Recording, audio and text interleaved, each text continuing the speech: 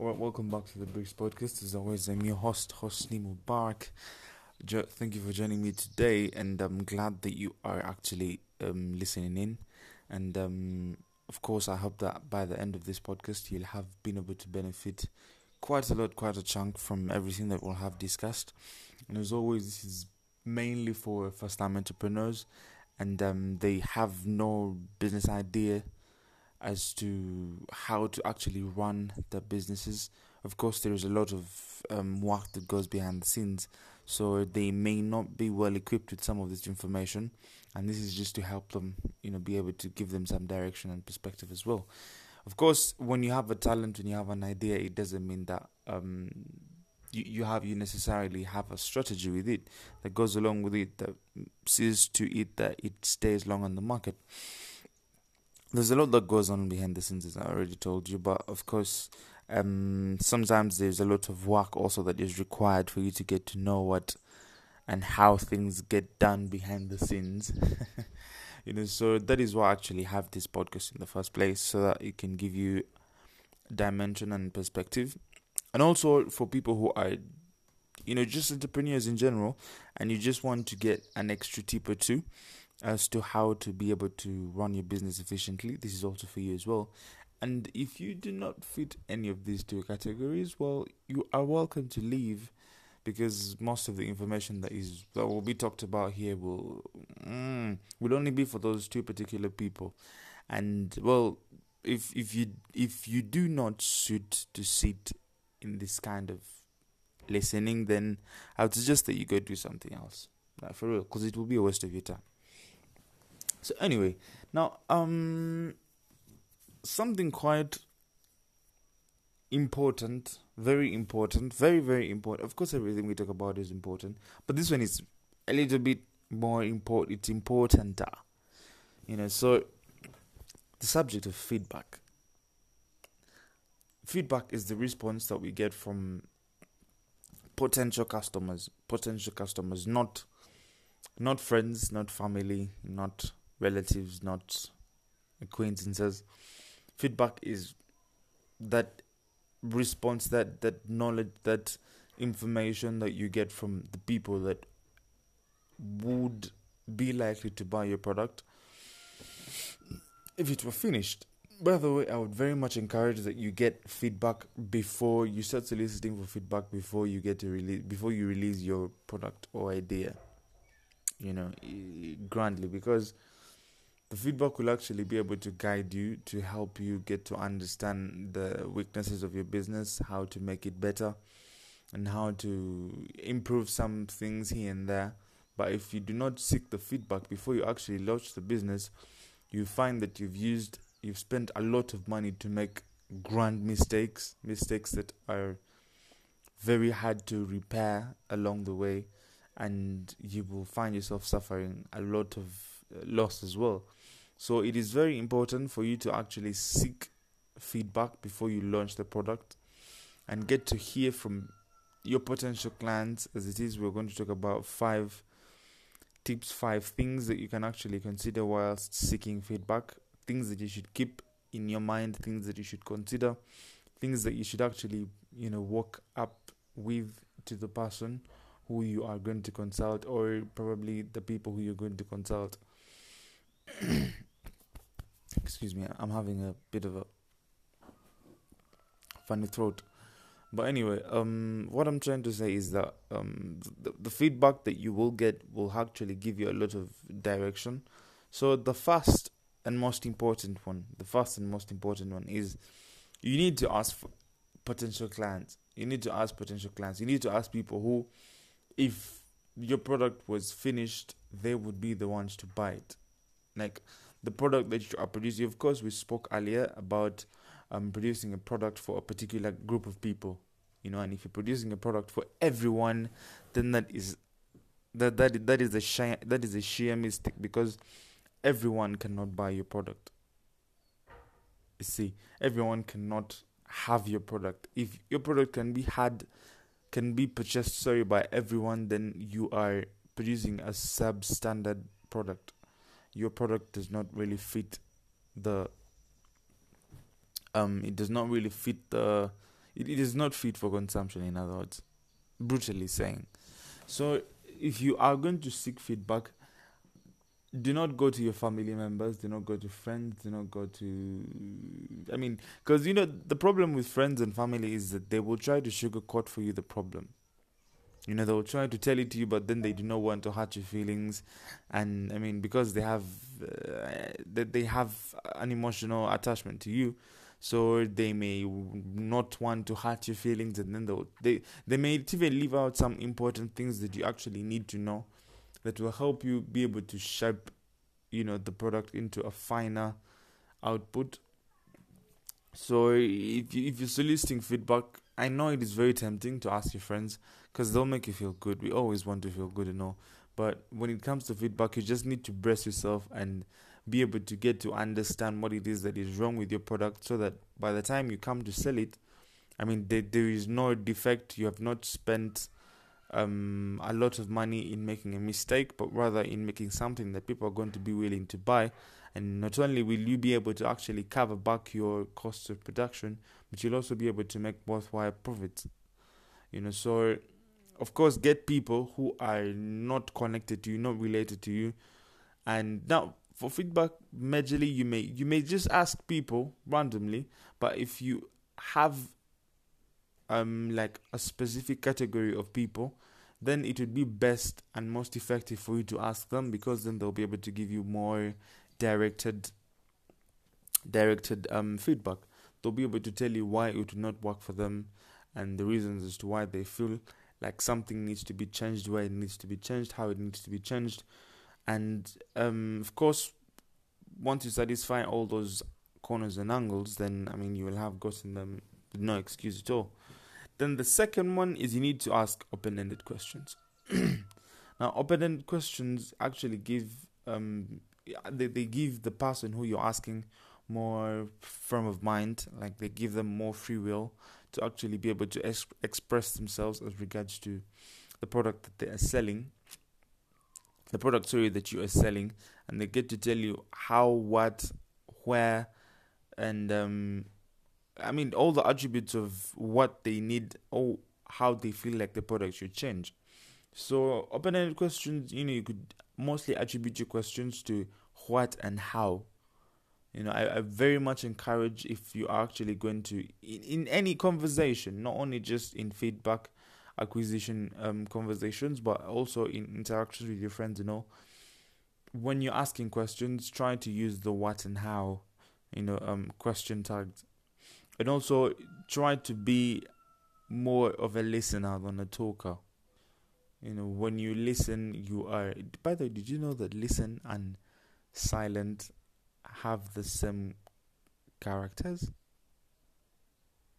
Anyway, so you want to make sure that you listen more than you speak. So you can be able to get all the information that you need to get. And also, one thing that can also come in as a bonus is you also want to pay attention very much to their body language with regards to the words that they're saying, if there is correlation, and also that's also, by the way, a small tip for people that do negotiations as well. Sometimes if you want to get to detect if someone is lying to you, when someone is actually lying, their words are not cohesive with their body language. So you need to pay attention to that very much. And then, I mean, the body language can give you a lot more information than the words that someone says. So pay attention to that, and you can also get a bit of more dimension on your perspective. Then the third one is try to keep calm. Try to keep calm and don't be defensive. Because I know it can be very hurting. I know it can be very drilling when someone probably says that your baby is ugly. I mean, I can only imagine it, but it is a very uncomfortable feeling. But yes, if you actually want to make progress, you need to be willing to be uncomfortable. You need to get comfortable with being uncomfortable. Because if you actually want, they say the truth is what hurts the most. The truth is always painful. The truth is always painful, and that's why most people who are very straightforward and they just say things the way they are, they tend to have very few friends. Because very few people can actually contain the truth and stomach it and take it in good faith. And I happen to be also actually a victim of that kind of, circumstance. I have very few friends. I have a very small circle. And one of the reasons as to why I have that kind of circle is because I tend to be very direct. Like when something happens, then I don't keep it. I don't wait for it to, like to like pass by. I tell you at that very moment. Like if something goes wrong, of course I will not. I do not do it in front of other people, because then that would make the person probably feel small. So what I do is I normally like tell the person straight away. For all the people that actually do know me in person, they do know that when something goes wrong, when I'm not comfortable about something, I'll talk about it there, and then I will say it, and after I say it, that will be the end of it. We'll never talk about it again. We'll never discuss it. I'll never bring it in future conversations. And I mean, at that point is where it ends. So most of my friends, they felt like I was too, I don't know the word, but just very uncomfortable to be around. Like they'll be like, well, why don't you just bear with some things? I mean, I cannot bear with something if it is making me uncomfortable, if it is stepping on my toes. How can you be comfortable if someone is stepping on your toes? You have to tell them, hey, you're stepping on my toes, please make sure you don't step on my toes, and then we can be comfortable together. There is no way I can be in excruciating pain and pretend to be smiling. Anyway, that's my personal thinking. But when you have your idea, of course, you may feel like you want to defend yourself, you want to cover here, cover there, but you just need to brace yourself and just go open-minded and just go live, and make sure and make sure that you're ready to be stabbed and heart and punched, because you are going to be stabbed, heart and punched. But those stabs will actually be able to help you understand how to improve your product, and also how to be able to make it more presentable and more likable to the person who you're going to be selling it in the future. Then the second one is of course, the fourth one is you need to make sure that you take what you hear with a grain of salt. You take what you hear with a grain of salt. Of course, there are going to be some things that are going to be very hurtful. There's some people that may misunderstand you. There's some people that may not get the whole idea in general, and they will start telling you this and they start telling you that. And this, we see it very much with most of the baby boomers. For those who have parents that were born in the 50s and the 60s, they tend to, when you bring to them an idea, a personal idea, then they start relating it to what used to happen in the 60s and the 70s and how things were, and how they had a friend who did the same thing and it failed. How, that kind of conversation is really, really bogging. Like, it can really bog you down, And sometimes like for me, I struggle very much with consulting, especially people that are elderly. And before I actually consult them, sometimes I tell them not to tell me how they used to do things back then, like when they were young, or their grandfather or mother or their father. I do not want to hear any of that, because it does not work in the age of now and today. Things are different. Things have changed. You cannot bring in examples and philosophies that used to work back then and think that because they used to work back then, they can work now. We live in an age and time where information is changing every after 1 minute. Something is coming up every after 1 minute. Something new is coming up every after 1 minute. Then things used to come up every after a month. Oh yeah, people do the same thing for 3 months, 4 months, and it's still the order of the day. So you cannot reference to me something that used to be done those days and you reflect it on me. Or probably if you have a friend that did the same thing that I want to do and they failed, I'm not the person. You're not that person. Now, you cannot start comparing me to someone that you met, someone that you knew, someone that I did not even know in the first place. And if actually They did it and failed. I could have known about them if probably they were great at failing what they did.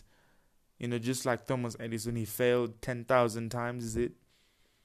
And we know it. We know him for his failure more than his success. So if he was actually great at failing, I would have gotten to know about him. But probably he was a terrible person at failing. That is why I did not get to know about him in the first place. Which also actually brings me to a quick small tip. When you are interested in investing in an idea, try to make research on the people that have actually been able to develop something that it may not necessarily be the same idea that you are having, but probably something that is around or just on the corners of what it is that you are trying to come up with. So it can also help. It can also help you to be able to direct your product and also give it more dimension as well. But I mean, that's one, personally, that's something that really, really, really stings me with asking people from the 60s and 50s who were born in the 50s and 60s. Sometimes that mindset is just very, very disheartening. Very disheartening. But anyway, of course, if you're producing a product for them, then you need to make sure that it suits their needs. Because if it does not satisfy them, then, I mean, you may find yourself consuming the product that you are producing. So if that is your target market, I wish you all the best, but you will have to consult them. Then the last one and the fifth one is you also need to give the people who you're consulting, your potential clients, the access to pre-order. The access to pre-order, like, of course, we have seen this very many times with technology brands like Samsung, iPhone, Nokia, and whatever. Most times what they do is they make a pre-launch, like before they actually launch the actual product.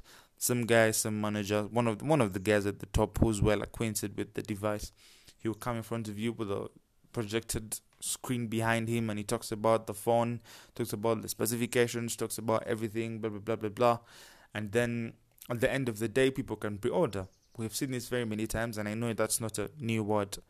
So people can actually be interested in the idea before it is actually launched, and they pay some money for it. So if you are actually having an idea that you are seeking feedback for, you can also give people the opportunity to pre-order once they feel like they are very interested in the idea and they would love to buy into it. You could give them the opportunity to pay before the idea comes out. Now, basically, pre-ordering is paying for something before it is actually created. When you're just hearing about the idea and then you pay for it. The idea, of course, if it's going to come in from a product or a service, so you pay for it before the day is due. Even this also, actually, I've seen it with movie tickets. You could buy a movie ticket before the movie is even out. So in other words, anything that is paid for before it is actually in the market is what we call a pre-order. So you can let people, do a pre-order for your product, and it could make a significant difference for you. That money you could use it to better the product as well, or to just finish up here and there, or probably you could even start consuming it as profit. But I would very much encourage that before you actually have your product selling, you would not want to assume that any of your expenses are already turning into revenue or even so profit. So not until you actually have your product launched into the market should you be able to start calculating your revenue and differentiating revenue and expenses to get profit. By the way, now this is also a quick tip, small tip. Some people tend to confuse. There is a clinical difference between profit and revenue and expenses. The expenses is the total amount of money that you use to produce 1 unit of a product. And then you multiply. If you have 10 products, then you multiply that unit cost by 10. By 1,000, by 2,000, depending on how many products you're releasing. So the expenses is not just like the raw materials and all, but if you actually did including transportation and calls and whatever coordination, In other words, all the coins that you used to see to it that that product is where it is at that moment, the payments that you did, transportation, shipping, everything, that is inclusive of expenses. Now, the revenue is what you get from selling that one unit. How much you get from selling that one unit of the product that you're selling. Now, the profit is the difference between the selling price of that one unit and the cost price of that same unit. The difference is the profit. So that is just a small tip. Of course, probably for some of the most profound entrepreneurs who have done this for quite some time, you understand that. But for those that actually started in and you have this idea, that is the clinical difference of profit. Do not confuse it with anything else. Alright, so that is all I had for you guys today. I hope that was beneficial. I hope that was constructive. And I hope you have been able to pick a few points here and there that can be able to help you and give you direction and perspective and just give you forward momentum in general. So use the information that you've gotten to the best of your ability. And of course, information is only as important and as viable as how you could put it to work. So for whatever that you've gotten to learn, make sure that you find ways of implementing it and putting it into work and get results as well.